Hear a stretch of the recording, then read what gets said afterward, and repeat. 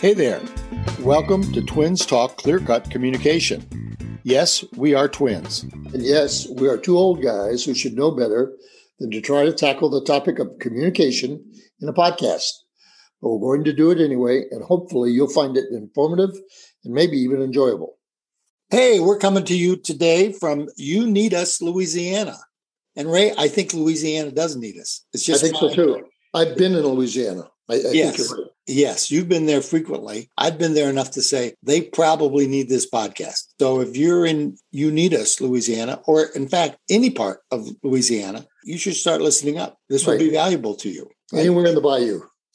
Anywhere in the bayou. Well, actually, I can't believe it, but we are starting season 2. I guess the reason I can't believe it is I'm surprised we even started season 1, but we did, and it's there. So season 2, what we want to do is kind of wrap up our theme of feedback. And something we hadn't talked about that I think we want to talk about today is how do you receive feedback in the most positive way possible, most beneficial, one that provides the best use of the information you're receiving. And something that we left with the last interview with Jen was the whole notion of how do you overcome or begin to reduce feedback adverse environments. We were saying that both you and I as consultants frequently encounter companies that their environment does not promote feedback. If anything, what we encounter are people, managers, leaders, executives who are adverse to feedback. And we said that probably needs to be addressed. And we thought this would be a good time to do it. And in fact, we had a bit of a conversation after the interview closed on air in talking about this notion. So maybe you could kick it off, Bear, in terms of talking about some of the things we were thinking about on this idea of reducing a feedback adverse environment. Okay, Bob.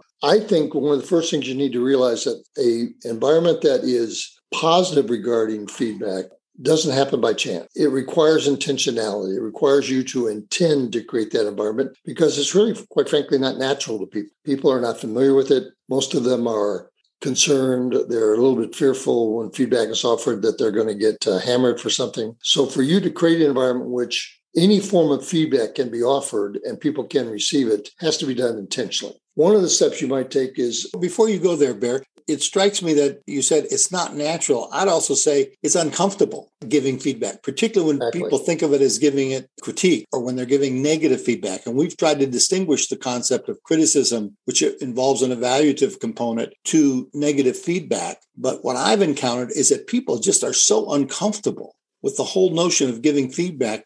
So I guess I wanted to add that to the notion of it's not only not natural, sufficiently uncomfortable that we avoid it. Exactly. I think you're absolutely right. And probably what that requires then is training. One of the first steps you could take to create that non-adverse environment is to provide some training and some mentoring on both how to give and receive feedback. Mm-hmm.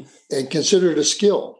Begin to prompt people to realize this is a part of the communication skills that they need to be effective in their role. Okay, so that's one step you could take, training and expectation that people will develop that skill. Another thing to me is you as a leader need to demonstrate, model the fact that you're willing to solicit feedback on yourself. So often in organizations, the leader exempts themselves from things they expect of others. But I think for any leader to show that they're open to that idea and committed to it creates a more positive environment in which to ask people to receive feedback. And that's certainly something Jen commented on. I remember when you raised a question for her about holding people accountable with the kind of feedback she provided, and she said yes. And she even got into the place where she was asking them to hold her accountable with feedback and gave some examples from the previous organization she was in about the notion of soliciting feedback. And so I think you're absolutely right there that we need to set that model. Now, one of the things that I'm thinking about in setting that model of soliciting feedback is I remember working with an organization where we were doing 360 profiles and 360 reviews. And so that was their way of soliciting feedback on the management leadership team. I remember working with one specific manager when he looked at his profile and was just absolutely devastated by it in terms of the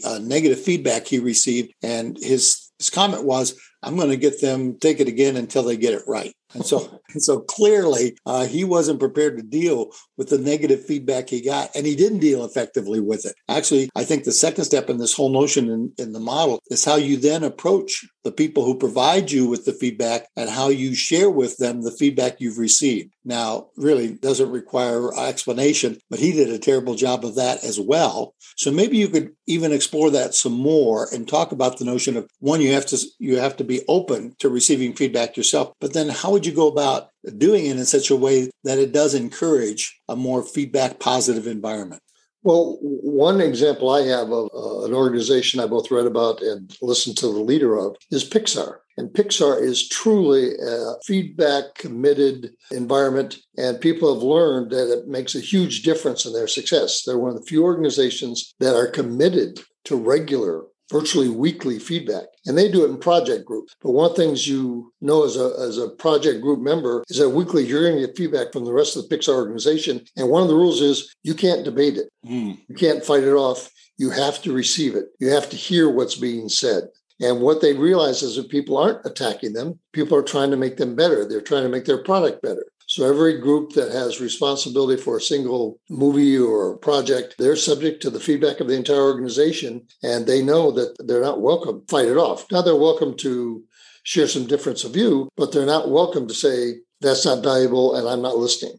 You know, another detail that I remembered from the Pixar example is that in these meetings in which this feedback is openly indicated is going to happen, that they actually bring in someone from outside the group to give the feedback and raise the questions to address the issue of vested interest, to say this person doesn't have an interest. This is not politics. This is not them benefiting personally in some way by giving you this feedback. So that my understanding is that what Pixar does is in these groups, they always insert an individual who's not a part of the project to sit in and provide feedback. And it does strike me that that's a very useful model in terms of not only creating groups and say, we are going to do feedback. It is required. We're going to practice it, but also the possibility of bringing someone from outside that no one in the group can say, this person has a political axe to grind. This person has a reason to be dumping on us or promoting something else because, in fact, they don't. And I always like that. So I think the Pixar example is a great example of how you begin to set up an environment in which you're promoting feedback as a part of everyday work. Yeah, and the leader of Pixar has said repeatedly that he believes that one difference, the fact that they require feedback, has set them apart in terms of their success. Mm-hmm. You were asking what could you do to create a positive environment? I think one thing you could do is you could require everyone in the organization to solicit feedback once a month from a person of their choosing, so they don't feel like they don't have someone who's in their corner, a person of their choice about a specific issue or behavior. I think that, and then your natural question to me was, well, how do you check that out? How do you make sure that's happening? Well, I don't think you investigate it and buttonhole people to make sure they're doing it. I think what you do is set the expectation by inquiring of the people who report to you, the leaders in the organization. What are they hearing? What are they watching? Are there people doing this? What success are they having? Then I might also at some point, maybe 2 times a year, 3 times a year, send out a survey, a brief 1-page survey that's anonymous. I don't have to see a name, but see how people are doing with it. Is it providing any positive development on their part? Is it giving them information they would have been blind to otherwise? Those are things I would do to reinforce the importance of it and begin to create an environment where the expectation is we do it regularly. It's not a big deal. This idea is really an important one. And a fellow named Marshall Goldsmith in his book, What Got You Here Won't Get You There, suggests strongly that you develop what I think he would refer to as an accountability partner, that in fact, organizations don't do a good job of providing feedback. So you as an individual, a leader, a manager, have to set up your own system for getting feedback. And he suggests explicitly that you find someone and set up a system where you get feedback on a regular basis. And so it does strike me this is very consistent with what we're recommending, is that people ought to do this. And the question, as you said, that I naturally ask you was, so how do you make sure that's actually happening on an ongoing basis? And we said, well, in your one-on-ones, if you're the leader, in your one-on-ones with the person, you can just flat out ask, how are you doing with getting feedback? Have you found someone? What are you working on? What have you experienced to date? And I said, I think even in a meeting, it could be appropriate where you say to the group, how are you doing on this notion of soliciting feedback? Any discoveries, anything you'd want to share that would let the rest of us know, hey, this is a good experience. I'm finding things that are really important about how I'm coming across. So I certainly agree with that. And that fits with something you had said when we were visiting after Jen's podcast about the notion of setting up and encouraging opportunities for peer level feedback regularly. I wanted to explore that even more because we started this with the notion one thing you can do as a leader is to solicit feedback on yourself, and you demonstrate by modeling, hey, feedback's a good thing. I'm a person who's willing to explore it. I want to get feedback. I'm going to respond to it. I'm going to demonstrate. I'm going to take it input and begin to act accordingly. But then you were saying, creating feedback on a peer level is really important, and getting people to mutually respond to one another, because that's, as we've repeatedly found in these podcasts, as in our conversations, it's that peer level of relationship that sometimes is the most complicated and difficult to manage in terms of communication. So any other thoughts there in terms of peer level feedback? Well, probably not. I think you covered that ground pretty well. My response to our conversation thus far is, like you pointed out, one of the reasons why organizations don't address this as thoroughly as they need to is because people are so fearful. They're adverse because of the fear. So I think any effort you make that reduces that fear increases the likelihood you get a positive environment with regard to feedback. So the things I think we've suggested would produce more positive regard and less fear, reduce that. And maybe we ought to pivot to the conversation about what's the best way to receive feedback, because we're close to being 2/3 the way through in terms of our podcast. So maybe you could comment on that. Okay, well, one of the things I'd want to say up front is that those who are comfortable with receiving feedback are far better at giving it. So if your tendency is not to have received feedback, that you're not good at receiving it, I think it's going to limit or reduce your effectiveness at delivering it. So one of the reasons why you're going to plug into this idea of how best to receive it is because if you have to deliver it, you're going to be far more effective if you're good at receiving it. Now, to me, one of the principles of receiving it is that you focus on the content of the information that's being shared, not the person delivering it. Hey, isn't that easier said than done? Well, it is, but you got to take it as information and focus on what that information says to you. Is it specific? Is there something in that I can clearly understand and make sense of? But if I react to the person who's delivering it, and it's a person for whatever reason that I don't connect well with, then I lose the content. And if I'm going to take the time to receive feedback, I need to make sure I get something from it, and that has to be in the content. So when someone approaches me and says, hey, I don't want you to take this personal, but what you're saying is, don't take it personal. And I'm thinking, with what you just said to me, I'm not going to take this personal. But if you're hearing it, and here's another issue, you need to hear things that are offered as to you, not about you. Very often when someone intends to offer us information, we hear it as about us and get offended. But if I hear it as to me, that gives me some room to let it sit out in front of me and not attack me or not feel like it's assaulting me personally.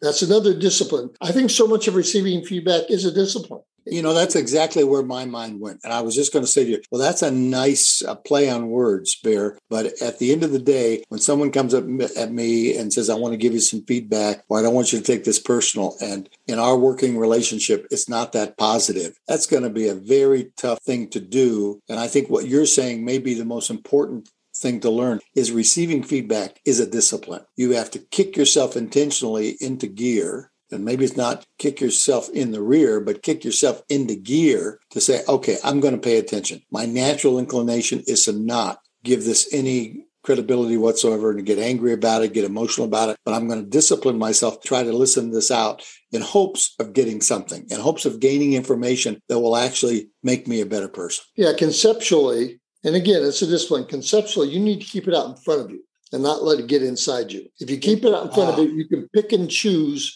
which elements of this you find, okay, that's pretty legitimate. That sucks. That's not it. Okay. But you can only do that if you keep it out in front of you and you don't let it get inside you where it begins to generate a lot of ill will, generate some negative feelings. One of the ways to do that is to clarify the feedback. You can ask for additional information. Okay, when you said that, when did you see me do that? What did you see me doing that caused you to react in that manner? What is my behavior that would have generated that idea on your part? If someone gives you something very non-specific, you don't reflect any commitment. You don't seem to care about the work you're doing. If I let that inside me, that's going to offend me. But if I keep it outside, it's okay. When have you seen me do that? Well, what about my behavior communicates that to you? If you clarify the feedback, then it becomes more useful to you and has less chance of you reacting defensively. As you say that, it harkens me back to some of our earliest episodes about listening and being active in terms of asking questions and clarifying what's being said. And we describe that too as a discipline. So one of the things that happens in my mind is I say to myself, okay, I've got to drop into listening mode. My inclination is to go on attack, or my inclination is to get extremely defensive and shut down. But what I have to do, if I'm going to benefit from this experience at all, is to drop into listening mode and begin to use the discipline of asking questions to clarify, to get greater clarity to what's being said. And I really do like your notion of keeping it outside of you versus letting it inside you, because I think once that barrier is crossed, it does become increasingly difficult to deal with any kind of feedback. Right. Then you're wrestling with yourself as much as you are with the other person. Great observation. Another element of receiving feedback effectively is acknowledging the other person's concern. Now, I'd have to say sometimes I have to make that up. I may have to say to them, well, obviously you're concerned about me, and therefore I want to make sure that I hear what you're saying, and I appreciate your concern. Okay, now, sometimes people come at you and there's no concern in their voice. So I'll give them that. I'll provide them that so they can sense that I'm willing to partner up in this information, even though that wasn't their intent to give me a positive, concerned approach. For those of us that don't naturally do that, I can learn a script that says, obviously, you're concerned about me. Otherwise, you wouldn't say this or that. And even if I don't believe it for a heartbeat, I can at least put that out there. And it's my script that helps me get a hold of the feedback versus really help them in any meaningful way. But okay, I like that. I like your manipulative move there. Well, I think maybe another way to put it is you validate the sender's intent. Mm-hmm. You appreciate their willingness to share it with you. I think this is easy enough to say, I know that sometimes sharing feedback like that isn't easy. So I appreciate your willingness to do that. Okay. That's another way to validate their concern. So the two lines are, I know that you're concerned about me, and I know this must not be easy for you. Right. I know that you love me and you don't want to do this, but something like that. That's right. Right. And then I think on my part, if I'm receiving feedback, I need to avoid defending myself. I need to avoid turning the exchange into a debate, because then it just becomes circular. I don't need to presume that this person has the truth of the world and what they're telling me I need to defend myself against. So one of the stances a good receiver of feedback chooses is not to be defensive, not to defend themselves against the information. And we would acknowledge very hard to do, particularly if we let it inside us. So if we make the first move to keep it outside of us, and then the second one is to really avoid defending. And that's almost what I've seen as someone's initial instinct. The moment someone offers feedback and it's of a negative nature, the person will come up with all kinds of defenses or explanations or rationales as to why that happened. And we just want to avoid that. What you're essentially saying is don't do it. Just don't do that. Just avoid that and stay in the moment. The moment you go to a defensive stance, you just escalate and reduce the value of the feedback. Exactly. So you don't want to discuss it away. And maybe the attitude you need to have, if it's someone who's particularly aggressive, is I just need to make this the shorter the better. I'm not going to say anything much. I'm not going to defend myself. I'm not going to get in a debate. I'm just going to let this be said. Not in, but just let it be said and hear it around me and kind of let it roll. And particularly if they're bad at giving feedback. I mean, we've talked about what are the best ways of giving feedback. And if we try on the receiving end to ask some questions, we don't get any more information. They're no more specific. They're just complaining and they're berating, et cetera, et cetera. Our best strategy is just to try to end this as quickly as possible, because it's demonstrably not going to get any better. I'm not going to get any more information. So the value of this conversation is dramatically declining every minute we stay in it. And I know that the resistance to that suggestion of just letting it roll, don't stop it, don't get involved in the debate, is I don't want them thinking they're right. So that's what prompts this sense of this wanting to defend and wanting to discuss away their view, is that I don't want them walking away thinking they're right about this. Well, you're not going to change your view anyway, probably. So your willingness to listen doesn't necessarily reinforce their rightness, but it does reinforce that you're open to feedback. And then I think at the closure, you need to make some sort of comment on willingness to maintain contact. Because so often the way people deliver feedback and the way feedback is handled creates a rift that's a gap that isn't easy to cross anymore. So your willingness to make some extension of, well, I'll think about this and then maybe I can mention it to you again at some future date, mention how I look at that and how I've chosen to deal with that. Your willingness to make a kind of verbal handshake about appreciating and willing to maintain contact is an important part of not allowing feedback to separate, not allowing feedback to divide. Yes, and it strikes me that that particular move is especially helpful in this notion of creating a more feedback positive environment. Exactly. If our reaction to feedback every time is negative and shuts it down and says we're not interested, that's going to contribute to this increasing feedback adverse environment. Well, listen, Bear, we are out of time. Going to say to our listening audience, we're looking forward to season 2, and we're moving on to another topic area, and we'll visit with you next week. The twins are done talking for today. Now it's your turn. We'd love to hear from you with feedback regarding today's theme or a situation you'd like us to step into during a future session. You can reach us at twintalk46@gmail.com. Remember, no communication problem is so big, so complicated, or so intense that we can't make it larger, more complex, or more dangerous than it already is, almost effortlessly. And we'd like to thank Kevin MacLeod for the score that both began and ended this podcast.